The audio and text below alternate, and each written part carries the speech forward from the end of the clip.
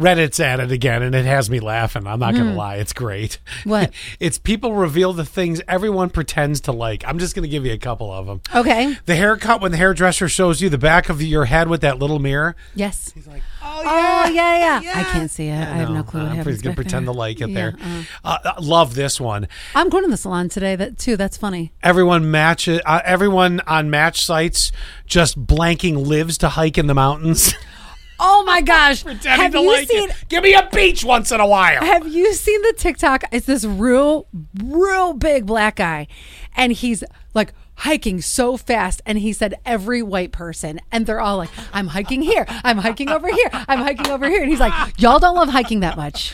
Okay. No. And like I said, sometimes my feet on a beach are just fine. Scott hates it. And I don't really hate it. It's just when it's all you do, I'm like, come on, a beach is fine. I know.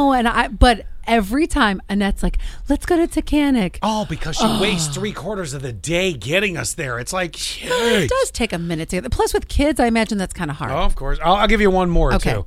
Having the restaurant staff sing you happy birthday. Yes, we all pretend to like it. Nobody loves that. No. Although I don't want to sit on your saddle.